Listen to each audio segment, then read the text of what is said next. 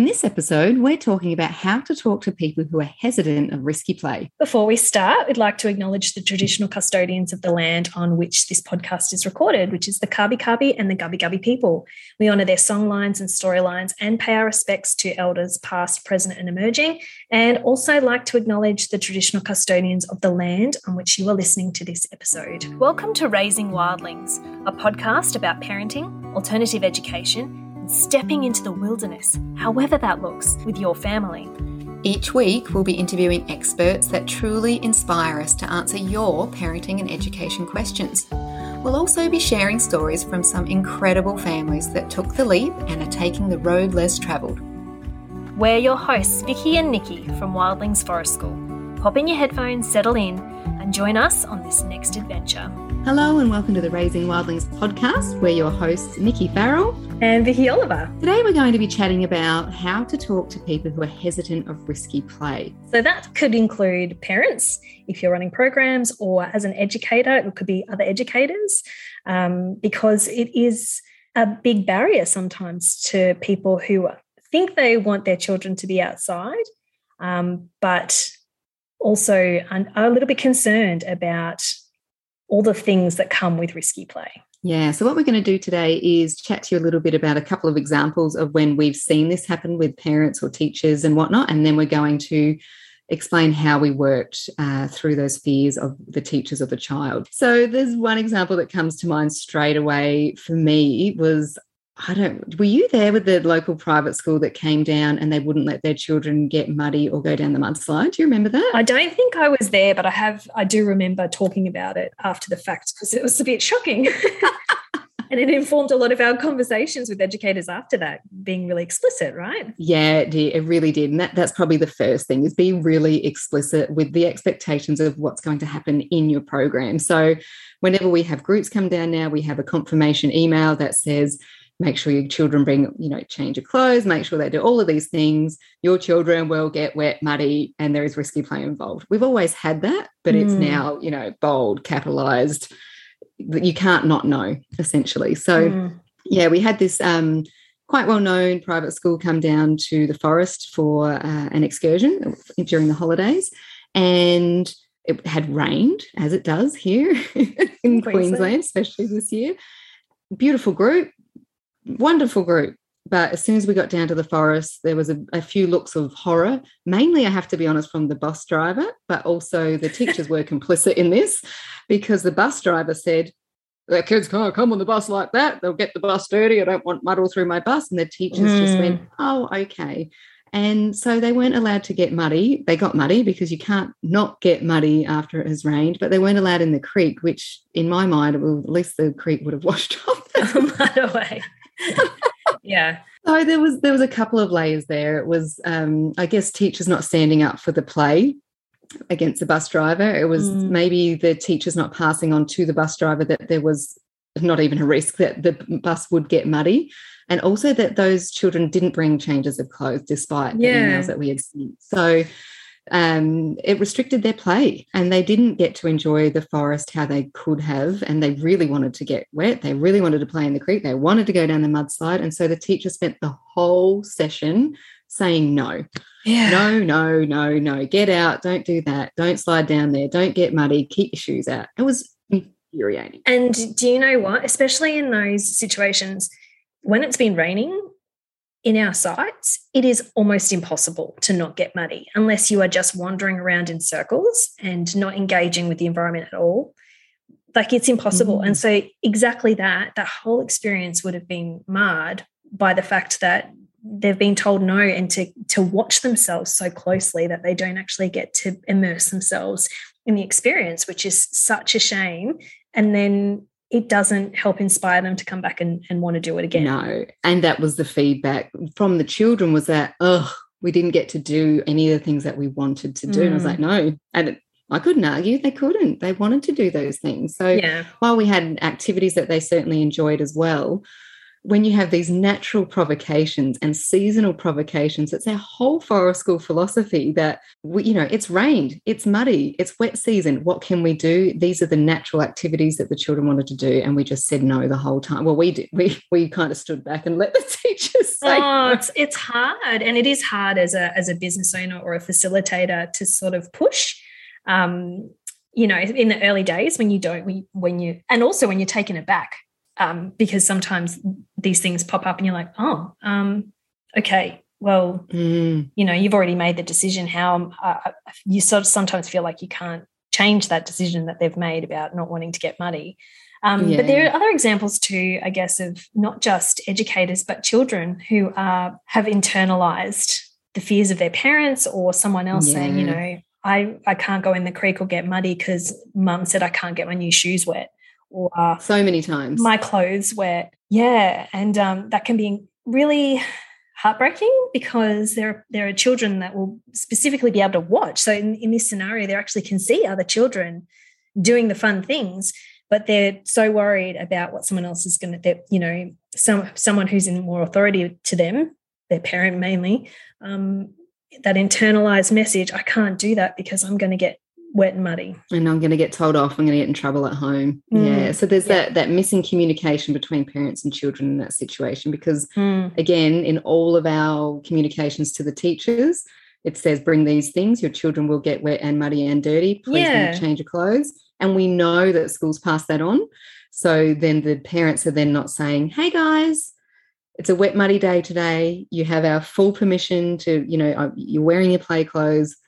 Get muddy, get dirty. Today is a day that I don't care about. Yeah, don't hold yourself back from an activity because of the mud. And the funny thing is, it's funny, even my kids sometimes will say, oh no, I got this dirty. And I'm like, yeah, but that will actually wash out. I'm not worried about that. Like, yes, something's stained, but I'm like, a lot of the times I'm like, oh, that's just sand, or that will wash off very easily.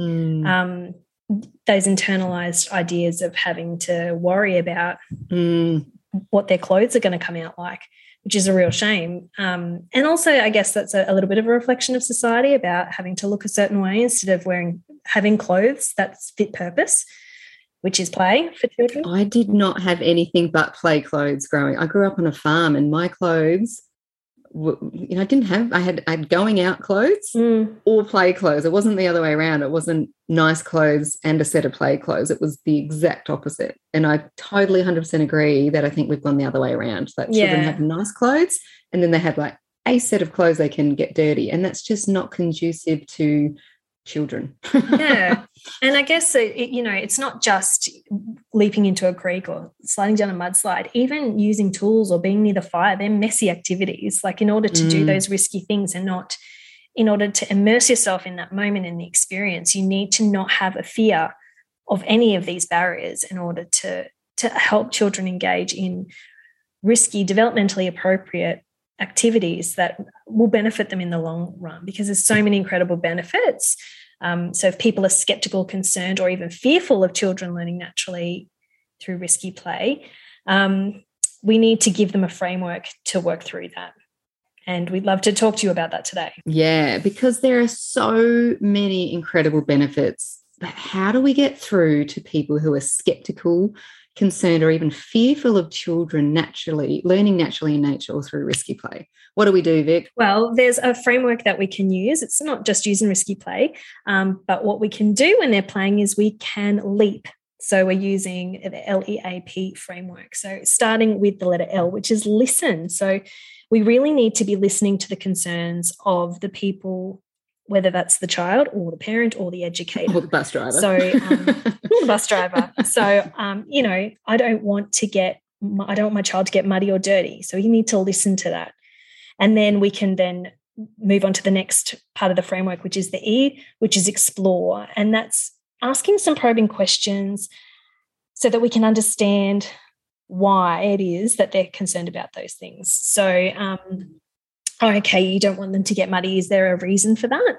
And then, it could be exactly that. We don't want them to spread mess all through the bus. Yeah, or the car. That's a really common thing. I don't want my kids coming in the car like that. Yeah. I wish I had that kind of car. Yeah, me too. I hand up right here that my car is, let's call it child friendly.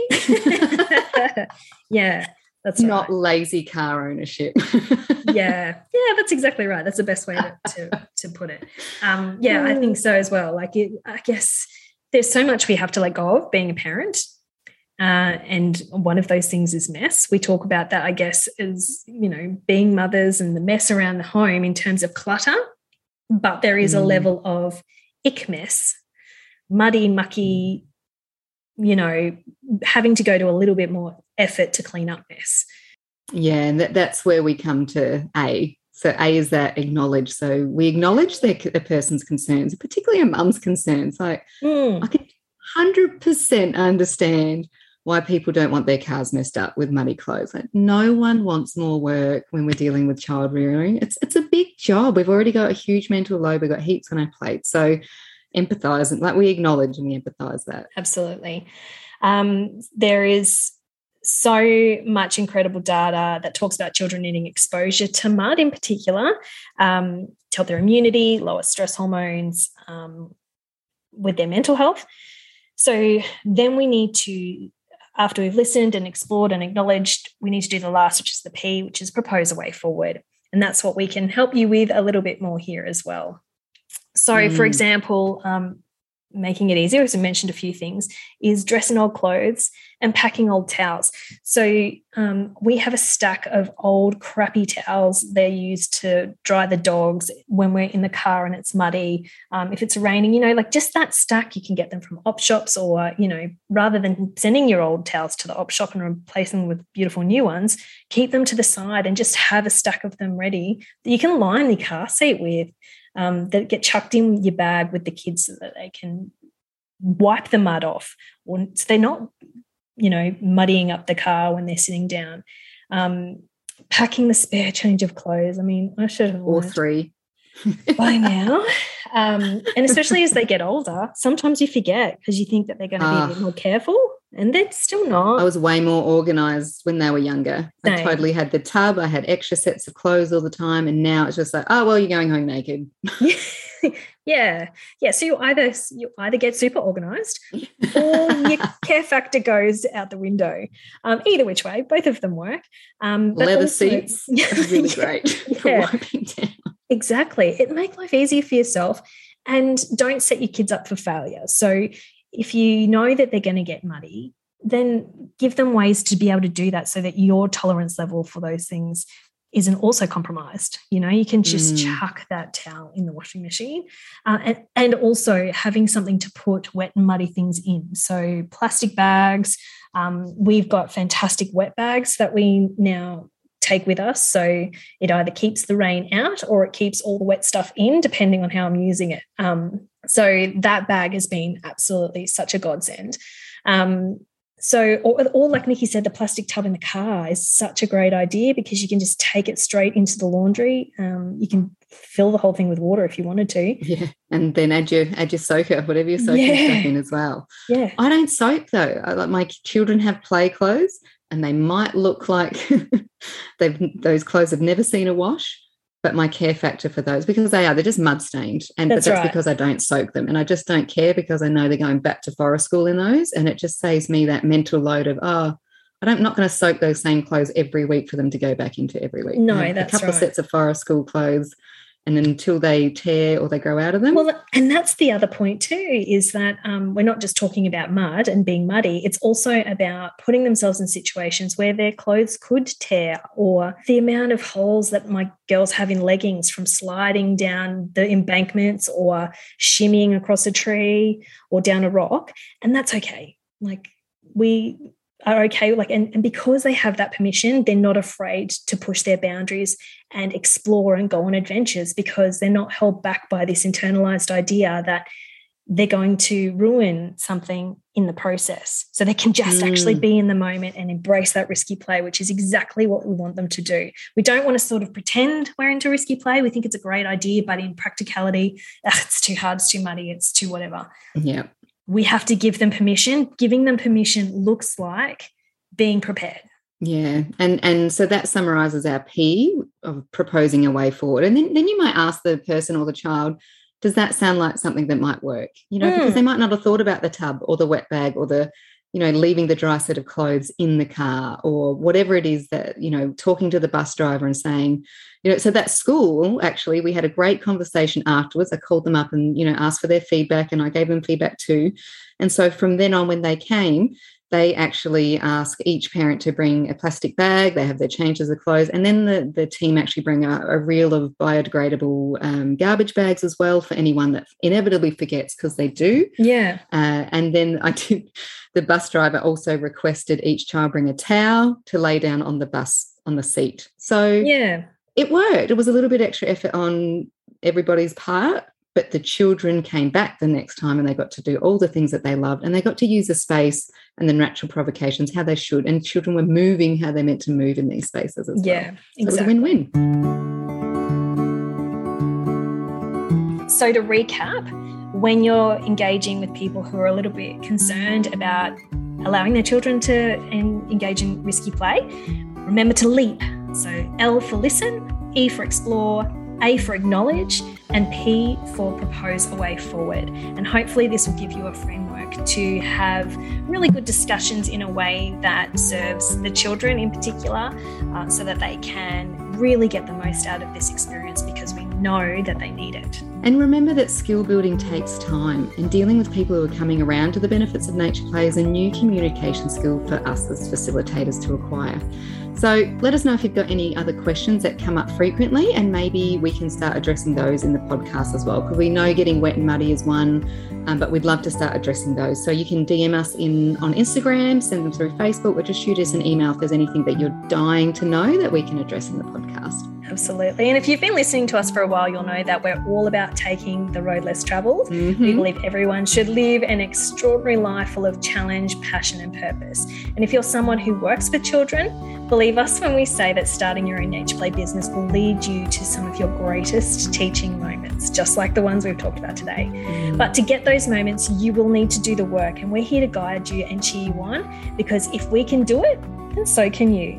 So you can join us for the waitlist for our Wild Business course, which is a course for education change makers like you. And you can do that at wildlingsforestschool.com/wild-business. And until next week, Stay wild.